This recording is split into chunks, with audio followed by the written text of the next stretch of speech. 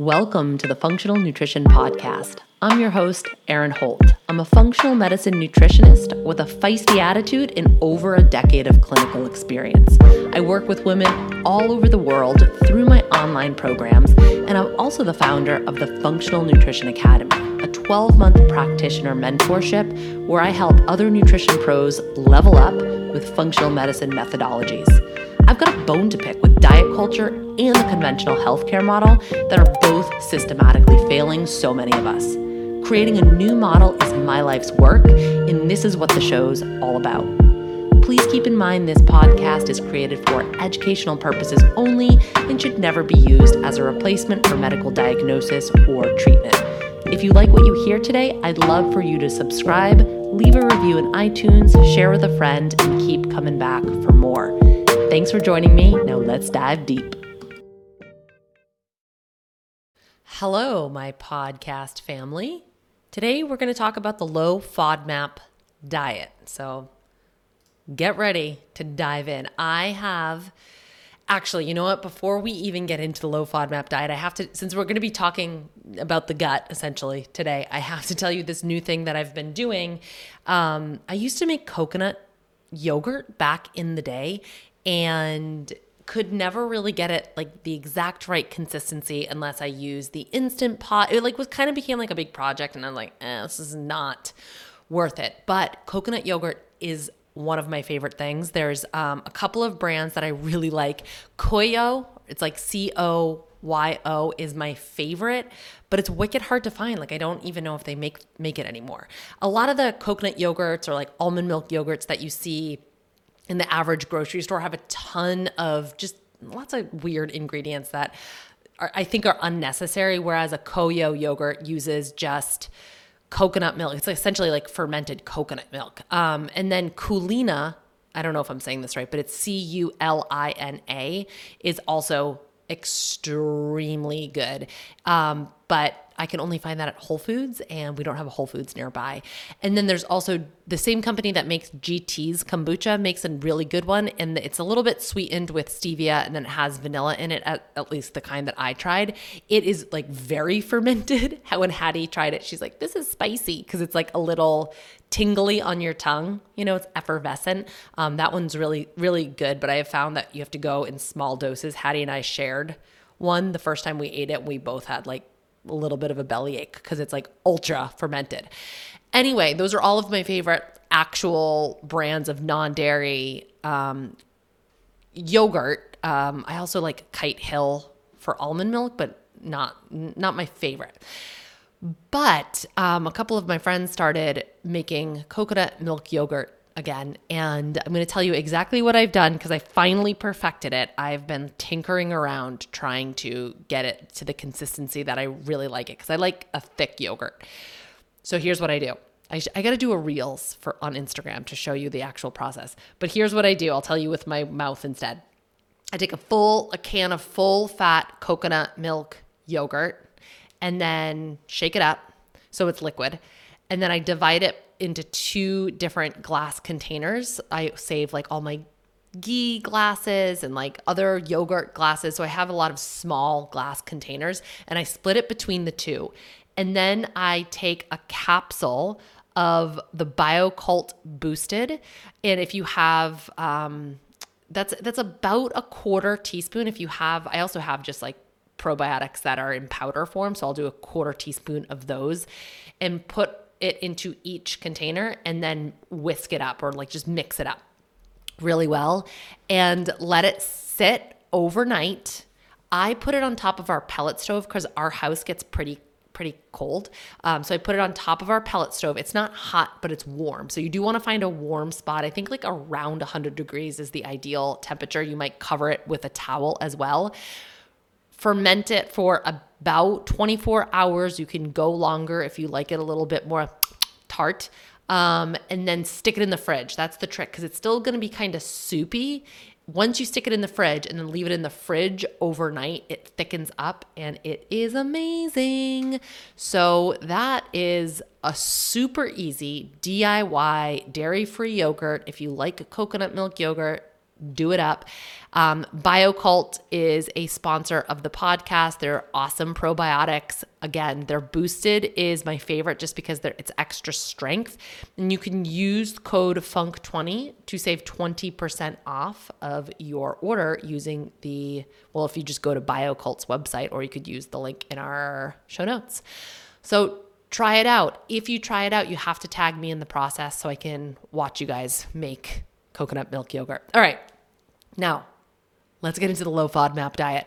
I have a bit of a funky relationship with the low FODMAP diet personally. So a little bit of an insight into my health history, if you don't know it. Actually, we're not going to get into the full story because it's a long one, but I tested positive for SIBO not long after I received a diagnosis for systemic sclerosis, also known as scleroderma. So within that time frame, I also got the SIBO diagnosis, and those two conditions often pair together. So because I had gotten the autoimmune diagnosis, I was already dabbling in AIP, autoimmune paleo protocol. I was dabbling in the GAPS diet because I was dealing with some digestive stuff.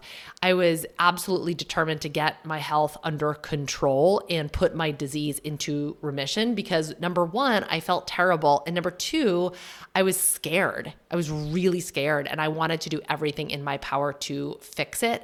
And since I was still in that fixing through food and diet mentality, like I will fix this if I am able to control my food enough, I went diet first. For those of you who are unfamiliar, AIP and the GAPS diet are both two extremely restrictive diets. They're therapeutic healing diets, but they're really restrictive in that they pull a lot foods out.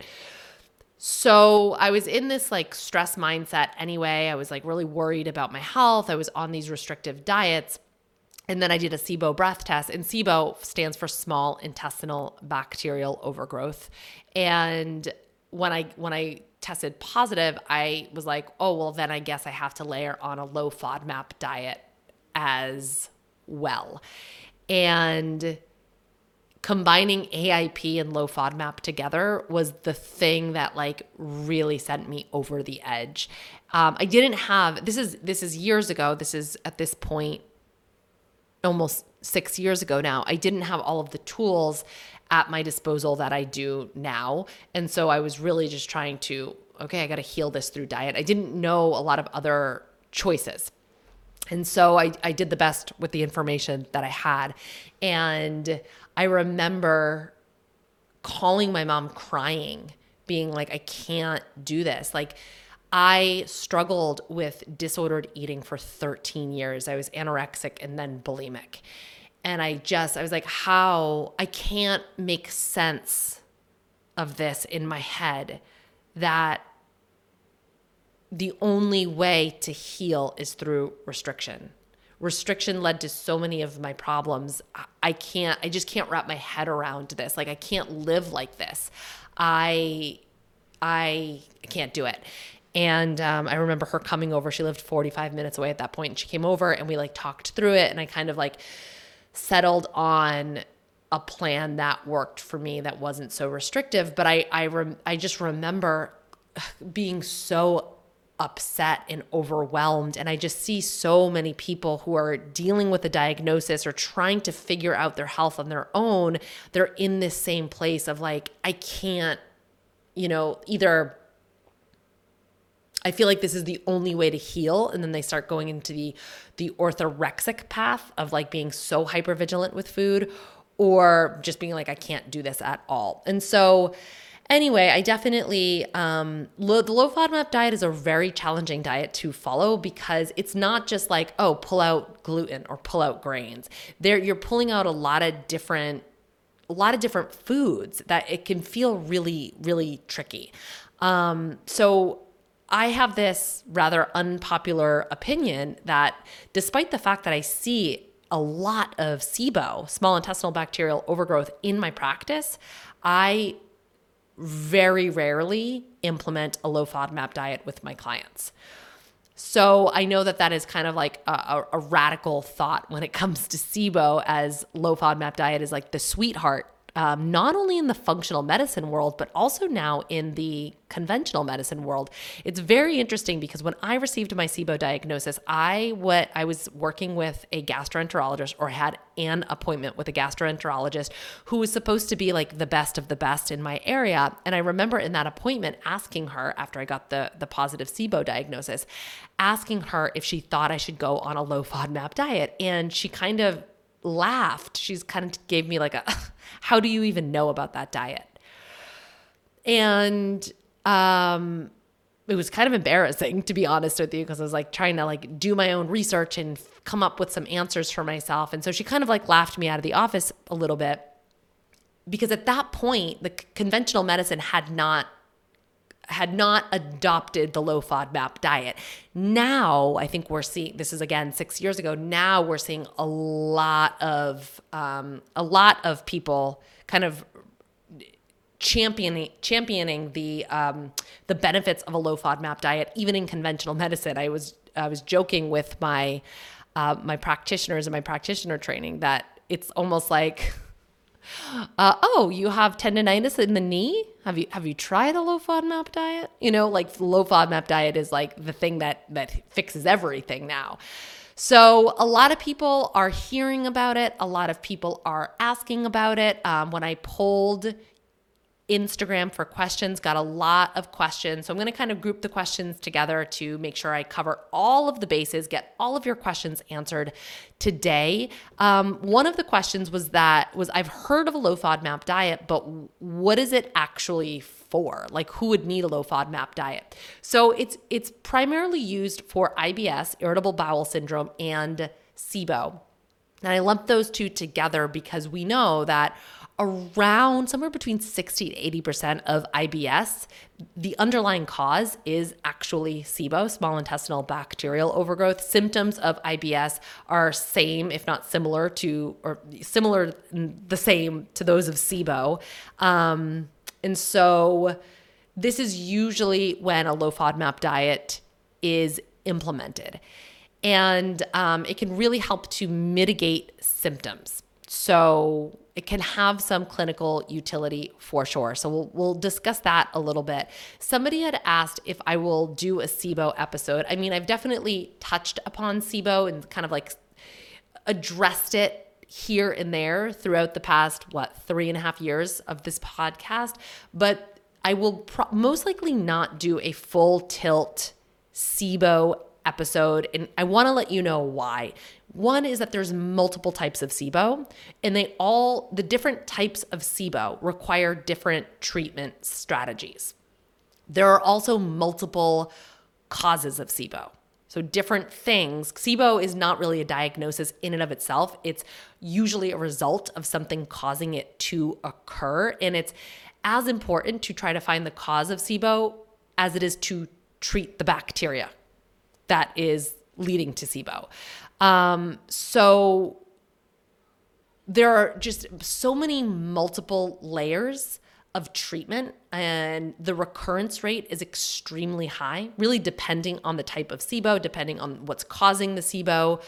And figuring all of that out requires a deep skill set. It requires experience. It requires access to different types of testing. And then it also requires that you know what to do with the information after you test. I've had a lot of clients come to me who had gotten a SIBO breath test, but were incorrectly diagnosed with something based off of improper analyzation of their test. So it's not just getting the test, but it's also, and I'm trying to really drive this point home with like all types of testing, it's not just getting the test done. It is also like, do you have somebody that can analyze that test for you and like really knows understands the data that they're looking at. I say this because I've had such an uptick of folks reaching out to me saying, hey, I've gotten a Dutch test done, or hey, I gotten a stool test done. Can you help me with the analyzation because my practitioner is kind of falling short? And that's like a real thing. So just because you hear about a test doesn't mean you should immediately go and get it done unless you're working with a skilled clinician who knows how to analyze that data, or else you just have more data, more confusion, and more stress. So the point is, the SIBO conversation is a really nuanced discussion. And I mean, for example, I'm creating SIBO content for my practitioner training right now. And it's like, I don't know, around 10 hours of content to talk about SIBO. So it requires a lot of discussion and going down different avenues in order to really do a comprehensive overview, which is what I like to do. And I honestly, I don't think people should be out there trying to self-diagnose and self-treat SIBO. I think this is one of those areas where you want to enlist the help of an experienced clinician, because of all of the things I just discussed, right? Somebody that can help you suss out what are the underlying causes, all that stuff. Now, of course, I reserve my right to change my mind on this. But I haven't changed my mind in 3.5 years. We've gotten a lot of requests for SIBO discussions, and I'm still gonna not do it. So instead, my current focus is going to be directing all of this information into my practitioner training, so we have more SIBO savvy practitioners out there to help the folks who are struggling, because I know that there are, in fact, a lot of folks struggling. So so you can understand, SIBO is not really an overgrowth. It's a little bit of a misnomer, small intestinal bacterial overgrowth.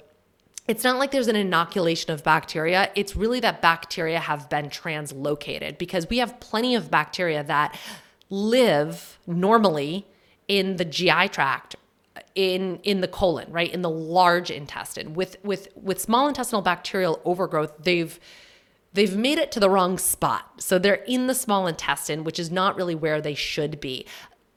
Ideally, the small intestine is sterile, relatively sterile, in comparison to the large intestine, meaning that it just shouldn't have as many bacteria. They're really like two different worlds, two different planets of the type of bacteria that we would see in the small intestine and the large intestine. So at SIBO is when the stuff that belongs in the large intestine has moved into the small intestine. Why? Well, those are the underlying causes that you have to investigate. We won't get into them on this show. What happens, as we know, bacteria ferment our food. That's what bacteria do. They gobble up the food that we eat. The fibers that we can't digest as humans, our bacteria are able to ferment them and do really cool things with the fibers. Like bacterial poop, bacterial metabolites create a tremendous amount of health benefits for us and our bodies. And I know that I've discussed that at length in different gut episodes, so I won't get into that. But so the point is, we're used to fermenting. We're used to that. We're used to our bacteria fermenting our food in the large intestine. But when we start fermenting in the small intestine, that's when we start to experience symptoms like gas, bloating, upper GI stuff like burping, belching, nausea, reflux, like that, feeling like food sits like a brick, or feeling like, you look 9 months pregnant. All of that is because bacteria are doing their job, but they're doing their job in the wrong spot. So with SIBO, we have fermentation. And when bacteria ferment food, it produces gas. That gas creates distension and bloating throughout the abdomen. What this can do is kind of create this cycle, because when we get bloating, that can open the ileocecal valve, which is the valve between the small intestine and the large intestine. So that allows more bacteria to move up into the small intestine, creating, more SIBO. So yeah, it's a whole thing. Now, This Life Done Well sent in a question she was saying she was diagnosed with SIBO. She was told to do a low FODMAP diet and antibiotics. She refused the meds. She's still in pain. Will a low FODMAP diet alone heal SIBO? And this is such a phenomenal question because I feel like this is the most misunderstood thing when it comes to a low FODMAP diet. People are looking for the natural route. People have learned that antibiotics are not great. In fact, antibiotic overuse can lead to SIBO. So people want to shy away from antibiotics. Now, rifaximin, which is one of the main antibiotics used for SIBO treatment, works in a very different way than other antibiotics, where it stays pretty much localized to the small intestine rather than having this big systemic effect. It works in a very interesting, very unique, and very cool way. So I'm not going to advise This Life Done Well on what to do. I will refer you back to your physician and say, do what they're suggesting that you do, perhaps. However, I can tell you that a low FODMAP diet alone will not heal SIBO. Hard stop, end scene. This is a very important concept. You cannot cure SIBO through diet. We don't use diet to treat the SIBO unless we're talking about the elemental diet, which is a whole other ballgame, and that is the treatment in and of itself. And that just requires you drinking liquid meal. It's a very specific, expensive, disgusting drink that you have to drink for 2 weeks. That is the treatment. You don't do it alongside antibiotics or antimicrobials. You only do that. Is extremely psychologically hard. It is not fun. I don't utilize that in my practice just because I haven't had to. I feel lucky in that sense. So anyway, we're not using diet to treat SIBO. Diet can't kill bacteria, right? SIBO is bacteria in the wrong spot. Those bacteria do have to be addressed. And diet alone cannot kill off the bacteria.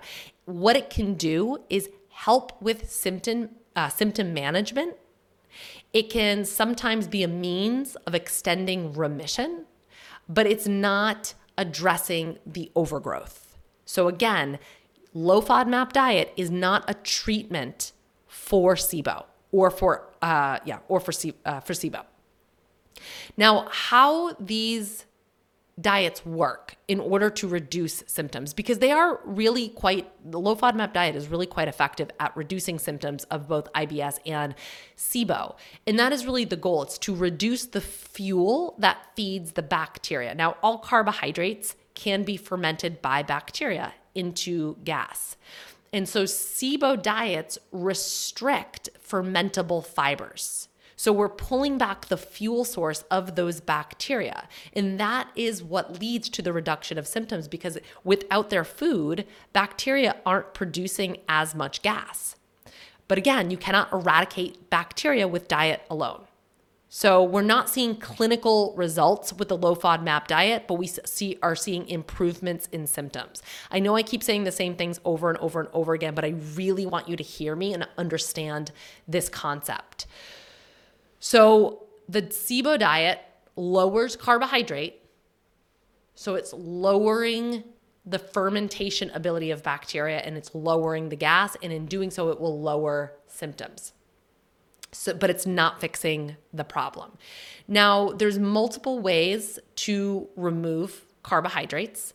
There's no one right way to do it. It's just that the low FODMAP diet is the most popular and it's really the most researched, I would say. So this tends to be the one that we see most of the time. Now, there are two schools of thought, because people, quite a few questions came in like, well, when would we use a low FODMAP diet? And there's two big schools of thought on this. And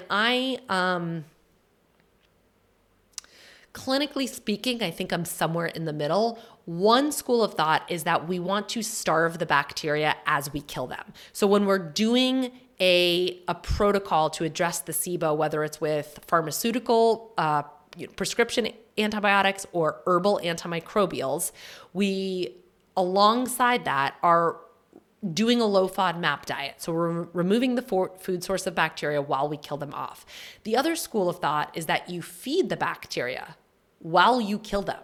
So you kind of want to give yourself more of those fibers, more of those carbohydrates, more of those starches, because it pulls the bacteria out of hiding And then your kill protocol is more effective at killing them off. There is definitely, let's see, there's different opinions on this. I don't think we have a tremendous, at least from what I've seen, have a tremendous amount of research to say one is better than the other. Typically, how I go about it in practice is based off of symptoms. So if somebody has tremendous symptoms that's affecting their quality of life, then it might make sense to implement, to kind of like tweak around the carbohydrate intake a little bit so we can get them feeling better while we're treating them. Now let's get into the nitty gritty of what the low FODMAP diet actually is. FODMAP is an acronym and it stands for fermentable oligosaccharides, disaccharides, monosaccharides, and polyols. And yes, I can say all of that in my sleep. These are different categories of fermentable carbohydrates. Here's the deal. You can react to one of them, you can react to some of them, or you can react to all of them. And why the low FODMAP diet can be overly restrictive is that you're pulling out all of these foods that you might not actually be reactive to. Now, mono, when it comes to saccharides, mono is 1, di is 2, and oligo is few. So there are just different types of sugars, 1 sugar, 2 sugars attached to each other, or multiple sugars, a bigger carbohydrate structure. When it comes to a resource for food lists, the Monash University is a pretty trusted source for a low FODMAP diet, but I will read through the list so you can hear how complex this gets to me. I will say that the Monash Food Map has, the Monash FODMAP app. When I look at it, I get like an immediate visceral response. I feel so stressed out looking at it because it looks like a restrictive diet. It looks like logging and tracking and portioning out, and it is, and we'll talk about why. And this is one of the reasons that I don't love a low FODMAP diet, is it because it can feel like a real mind F, especially for somebody who has a history of restriction, who has a history of logging and tracking their food, but has broken out of that cycle. The last thing that I'm going to do is put somebody on a low FODMAP diet who has like crawled their way out of a dark hole of logging and tracking and portioning and restricting their food source. And that only comes from like working with a wide swath of people and seeing people like really spiral on these quote unquote healing diets. Anyway, that was a tangent, but the first category we will talk about are oligosaccharides. Fun to say, also to eat if you can tolerate them. So in this category is fructans and GOS, galacto-oligosaccharides. Now, you might be familiar with GOS because it is a prebiotic, and we talk about prebiotics all the time and why they're so amazing for you, right? They're feeding the good bacteria. But if you got good bacteria in the wrong spot, ouch, ouchie wawas, it's going to cause you discomfort. Now, you all have heard me talk about Organifi's different powders. I use them. I love them. They're a sponsor of the show. We are at the point where this show wouldn't happen without our sponsors. So shout out to Organifi, shout out to BioCult. Thank you very much. But the powders, I have gold powder in my hand right now because I was having some earlier. This is the turmeric, like the golden milk, the turmeric elixir that also has medicinal mushrooms in it and lemon balm. It's my favorite herb. But if you look at the ingredient list, you'll also see acacia fiber, and that is a prebiotic fiber. So if you've ever noticed yourself dabbling in different mixes of things or taking a supplement and reacting negatively to it, just getting like gas or bloating from it, take a peek at the ingredient list and notice if it has prebiotic fibers in it. You might be responding negatively to prebiotic fibers. Does that mean you have SIBO? Not necessarily, but if you react in a really big way to fibers, it could be an indication that you've got some small intestinal bacterial overgrowth going on. So oligosaccharides, fructans and GOS. We've got barley, rye, wheat, different types of beans like soybeans, chamomile, oolong tea, cashews, pistachios, fennel, leeks, onions, shallots, garlic, inulin, chicory root, FOS. So these are all oftentimes, you'll see those listed on ingredients lists of different supplements and powders or protein powders. Nectarines, dates, dried figs, plums, prunes, watermelon, white peaches. That is just one category of FODMAPs. Then let's go on to disaccharides. This is lactose found in dairy products, and it's really not uncommon to be sensitive to lactose since a lot of us lack the enzyme lactase, which helps us break down lactose. So just because you're sensitive to lactose does not mean that you have to go on a low FODMAP diet forever and ever and ever. When I think about, because different dairy products have different varying degrees of lactose, and I always think about it as like the creamier dairy has more lactose, like the milks and the yogurts, ice cream, cream cheese, cottage cheese, ricotta, and then the harder things tend to be lower in lactose, like cheddar, feta, Parmesan. Butter is low in lactose because it's mostly fat. And then we have monosaccharides, which is fructose. So we know that we have fructose in things like high fructose corn syrup, honey, agave nectar, but it also we also get fructose in fruit, right? Apples, cherries, figs, mangoes, pears, watermelon. We can see it in some veggies like asparagus and sunchokes and snap peas. And then polyols are sugar alcohols. So they occur naturally in some fruits and veggies, sorbitol and mannitol, but then we also see them in artificial sweeteners like sorbitol, mannitol, maltitol, isomalt, xylitol. Like anything with an "all" is chances are it's a sugar alcohol, and it's some people react pretty negatively to these. As far as foods go, we find them in apples, apricots, blackberries. Lots of the stone fruit, so peaches, pears, plums, watermelon, cauliflower, mushrooms, snow peas, and corn.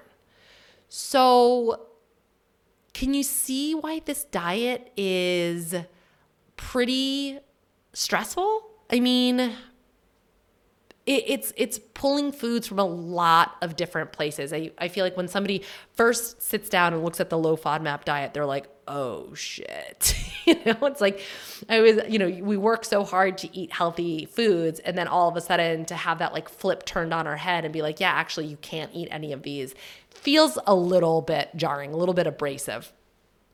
Rad Healing, which is a great handle, asked, is this a bucket quantity thing? Like you have symptoms once the bucket overflows. And I feel like I've when I was talking about histamines, I referred to the bucket. So it's similar. It doesn't work exactly like histamines, but it's definitely a case of the dose makes the poison with FODMAPs, which is why on FODMAP list, you'll see some food listed out as portion sizes, because in a smaller amount, these foods might be lower FODMAP, but if you eat larger quantities, then they move into a higher FODMAP category. So for an example, you'll see an eighth of an avocado. Yes, you heard me right. An eighth of an avocado. I mean, I don't know the last time I ate an eighth of an avocado. Or under a quarter cup of chickpeas, or under 10 almonds, under a half a cup of broccoli. And to me, this is what is one of the more stressful parts of the diet in my eyes.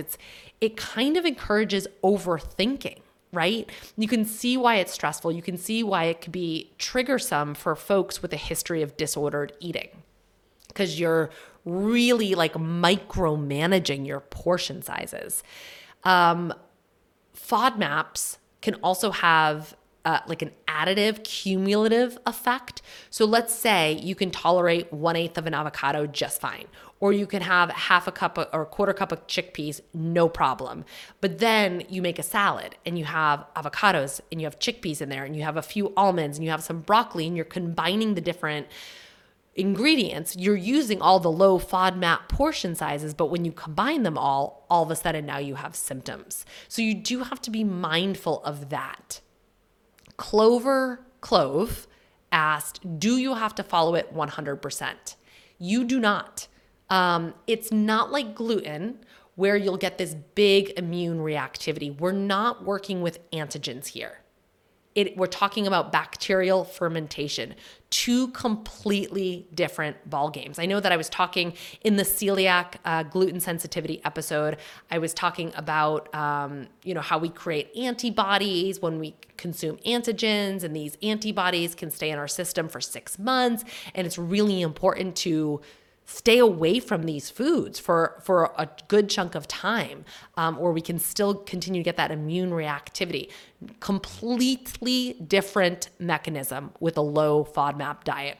You're really going based off of symptoms, right? So if you can get away being, like 80% or 70% and mitigate your symptoms, that's awesome. That is awesome. You're not creating mayhem, destruction, and terror in your gut every time you consume these foods. And I think that is a really clear or a big distinction that needs to be made, because sometimes we'll eat the food and be like, I shouldn't have done that. And we go into this self-flagellation, and that really doesn't need to apply to a low FODMAP diet. If the food's causing you problems, your belly is going to let you know. It will let you know pretty darn quickly. Body Soul Wellness asks, do you ever recommend it short term? And if so, in which cases? One thing that's interesting is that you can do a low FODMAP diet trial, like do a week to 2 weeks on a low FODMAP diet, and notice, does it get rid of your digestive symptoms? If it does, then you're probably dealing with SIBO and you should get tested for SIBO. So you can utilize it. It does have clinical utility because we know it's going to drop down your symptoms in cases of SIBO and with IBS, and we know most IBS is actually SIBO. So if you go on a low FODMAP diet, you drop down your symptoms, then that's pretty telling that you've got something going on, but you should look into that. When I utilize a low FODMAP diet, because again, it does help to mitigate symptoms in some people, the way that I approach it is more as an elimination diet, where the very first step is you remove all of the FODMAP foods, like all of the ones that I just mentioned, you pull them out for 2 weeks. Now listen, if you do not notice an improvement in your symptoms in a week or 10 days, you're barking up the wrong tree, okay? It's not gonna magically get better on week 3. If you give it your full effort after a week or 2 weeks, you don't notice anything, this is not the diet for you. It is not helping you because we're really supposed to be managing symptoms. And if your symptoms aren't managed, what's the point? However, if you do notice an improvement and you haven't already been tested for SIBO, get tested for SIBO. I think that the most stress-free way to do this is to come up with a really boring meal plan for 2 weeks. Keep it basic, keep it boring, repeat the same foods every day. I know that I always talk about variety being king when it comes to our gut health, but 2 weeks isn't going to kill you. So just keep it as stress-free as possible. It's like Obama wearing the same outfit every day. You can just eat the same, maybe pick 3 breakfasts, 3 lunches, 3 dinners. Follow some people on Pinterest or something that have low FODMAP recipes, and I don't know. Is that how you do Pinterest? Do you follow people? I haven't been on Pinterest in a long time, but it's great for recipes. So maybe you pin a bunch of low FODMAP recipes, and you just kind of rotate the same ones out, because that's going to mitigate some of your stress of thinking of how much do I eat and what can I eat today and all that kind of stuff. The second step is reintroducing FODMAPs, but you do it by individual categories, because you might react to one category but not the other. So you're reintroducing things one at a time. So you reintroduce sorbitol, then you reintroduce mannitol, then you reintroduce lactose, then fructose, then fructans, and then GOS. You're doing the food categories one at a time. Whenever, this is important, and I feel is just simply not discussed enough. With any reintroduction for any elimination diet, you always want to do them in a low stress state with good food hygiene, meaning you're eating in a relaxed environment. You're eating with your feet on the floor. You're not multitasking, because stress and fast eating, like cramming food in your face or eating on the go, can mimic food reactions. So you're not really sure, like, is this just because I'm not digesting appropriately, because I'm not in a relaxed state, or is it because I'm really reacting to these FODMAPs, okay? And the way that you do it is introduce one food on like a smaller portion one day. And then if you don't get another reaction, the second day you ramp up the portion. You eat more of that food. If there's still no reactions, you're good. You're good for that food. And then you can try out some other foods in that same category and be well on your way. If you do have reactions, you could be reacting to that food. And then you're going to want to pull it back out and try it again later. The book by Danielle Capolino, she's an RD. It's called Healthy Gut, Flat Stomach. I absolutely hate the name, but I also know that you have to title books so they sell. And so kudos to her for finding a name that will probably sell, because like low FODMAP diet probably isn't that sexy. Or like, here's the diet to get you to stop farting. Probably is not going to like sell a bunch of books. However, flat stomach, you better believe people are buying this. Anyway, you can grab that if you want to kind of walk through what an elimination diet would look like. So let's get into some more questions so we can close out this episode. How should you use the information from a low FODMAP diet and transition on or off of it? Doctors suggest it forever, ? And then somebody else said, how long should someone stay on a low FODMAP diet?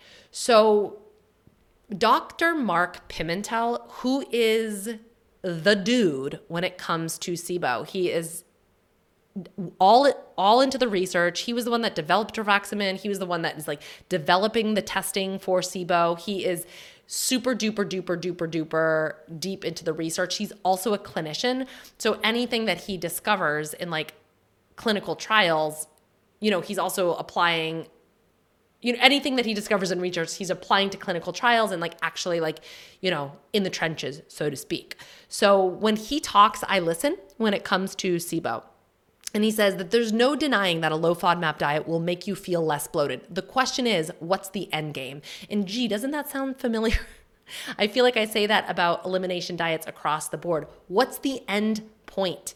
Anytime you see an elimination diet, there should always be an end game. I had a client recently whose physician put her on a really restrictive diet, animal protein and like a small amount of veggies indefinitely. She's been on this diet for a couple of years. Hell to the no. I lost my shit. I mean, I was like furiously texting and voxing with all of my colleagues to be like, can you believe this shit? This is the problem. This is the problem today. If somebody is putting you on, or you're putting yourself on a restrictive elimination diet, understand that is a short-term strategy and there needs to be an end game. There must be an elimination an exit strategy put in place. So if you're a clinician listening to this, please do not indefinitely put people on restrictive diets. And if you only have one appointment with them, at least explain what the end game is going to look like, so you don't just send them off into the world on this restrictive diet that they think they have to be on forever and ever and ever and ever, the end good night. It's in my estimation, I'm not going to say it. It's not good. It's not good. Okay. Anyway, FODMAP diet. It's not a lifelong diet. You really should only be on it for 2 to 3 months, or short term, 2 to 3 months, a little bit arbitrary, but it's more of a short-term diet. So through the elimination diet, you might find that there are just certain foods that cause you to bloat. And you can avoid those at your own discretion, right? Like you might find like, holy smokes, I really react to garlic. I do not feel good when I eat garlic. Garlic just might be a food that you avoid ongoing. That's perfectly fine. That's not going to mess you up. But most people should not be on like the full tilt low FODMAP diet long term, because there are downsides. Think about all of the healthy, nutrient-rich foods that you're pulling out, so we can see nutritional deficiencies. We can also see, and should come as no surprise if you've been following along with this podcast, we would also see a decrease in diversity in the gut microbiome. There's more research coming out about this, but data suggests that the low FODMAP diet reduces bifidobacteria. Bifido are like some of our keystone species, really important. There's some evidence that it reduces total bacterial abundance and concentration, and it makes sense because we're restricting bacteria's food source, right? So if we're restricting bacteria's food source, yeah, we're gonna lower them in numbers in the small intestine, but also in the large intestine. The low FODMAP diet can be emotionally hard for people for the reasons that I've discussed. It can be very socially isolating because you cannot eat out really easily on a low FODMAP diet. If you've ever been on a low FODMAP diet, you're probably like nodding your head because it's really challenging to eat out of the house. Not that any of us are really eating out too much these days, but you get the picture. And then it can be very triggering, especially if there's a history of disordered food, thought patterns, and behaviors. So I will say, to close this out, on the flip side of that, Noel et al., which is another really funny handle, Noel et al. Says, is reducing FODMAPs during triggering times for IBS bad? Example, PMS or travel. It is not. That is one way that you can take care of yourself, because sometimes with going into a funky time like PMS, or like when hormones can impact what's going on at the level of the gut, or travel, our anxiety about getting GI symptoms can almost like create the GI symptoms in and of itself. So I feel like for some people, it can actually feel like freedom to have something that works for those triggering times. IBS symptoms can affect quality of life. It can create stress. It can exacerbate your symptoms. So having a tool on hand to break the cycle is huge, right? It's like Xanax for panic attacks. When I used to get debilitating panic attacks in my early 20s, I had a prescription of Xanax that I would keep in my purse, and just knowing it was there was enough for me to not get a panic attack, because the threat of a panic attack was so stressful that it could prompt a panic attack, right? So we needed something to break that cycle, and that is sometimes what a low FODMAP diet can do. It's like, if all else fails, I know that I could pull out FODMAPs and reduce my symptoms and feel better. And I think that is a really, really great and smart way to utilize a low FODMAP diet. So anyway, hopefully that was helpful. Hopefully that answered your questions and shed some light on a low FODMAP diet, kind of like the do's and the don'ts and some tricks of the trade. And I will catch you all next. Thanks for joining me for this episode of the Functional Nutrition Podcast. If you'd like to submit a question to the show, fill out the contact form at erinholthealth.com. If you got something from today's show, don't forget, subscribe, leave a review, share with a friend, and keep coming back for more. Take care of you.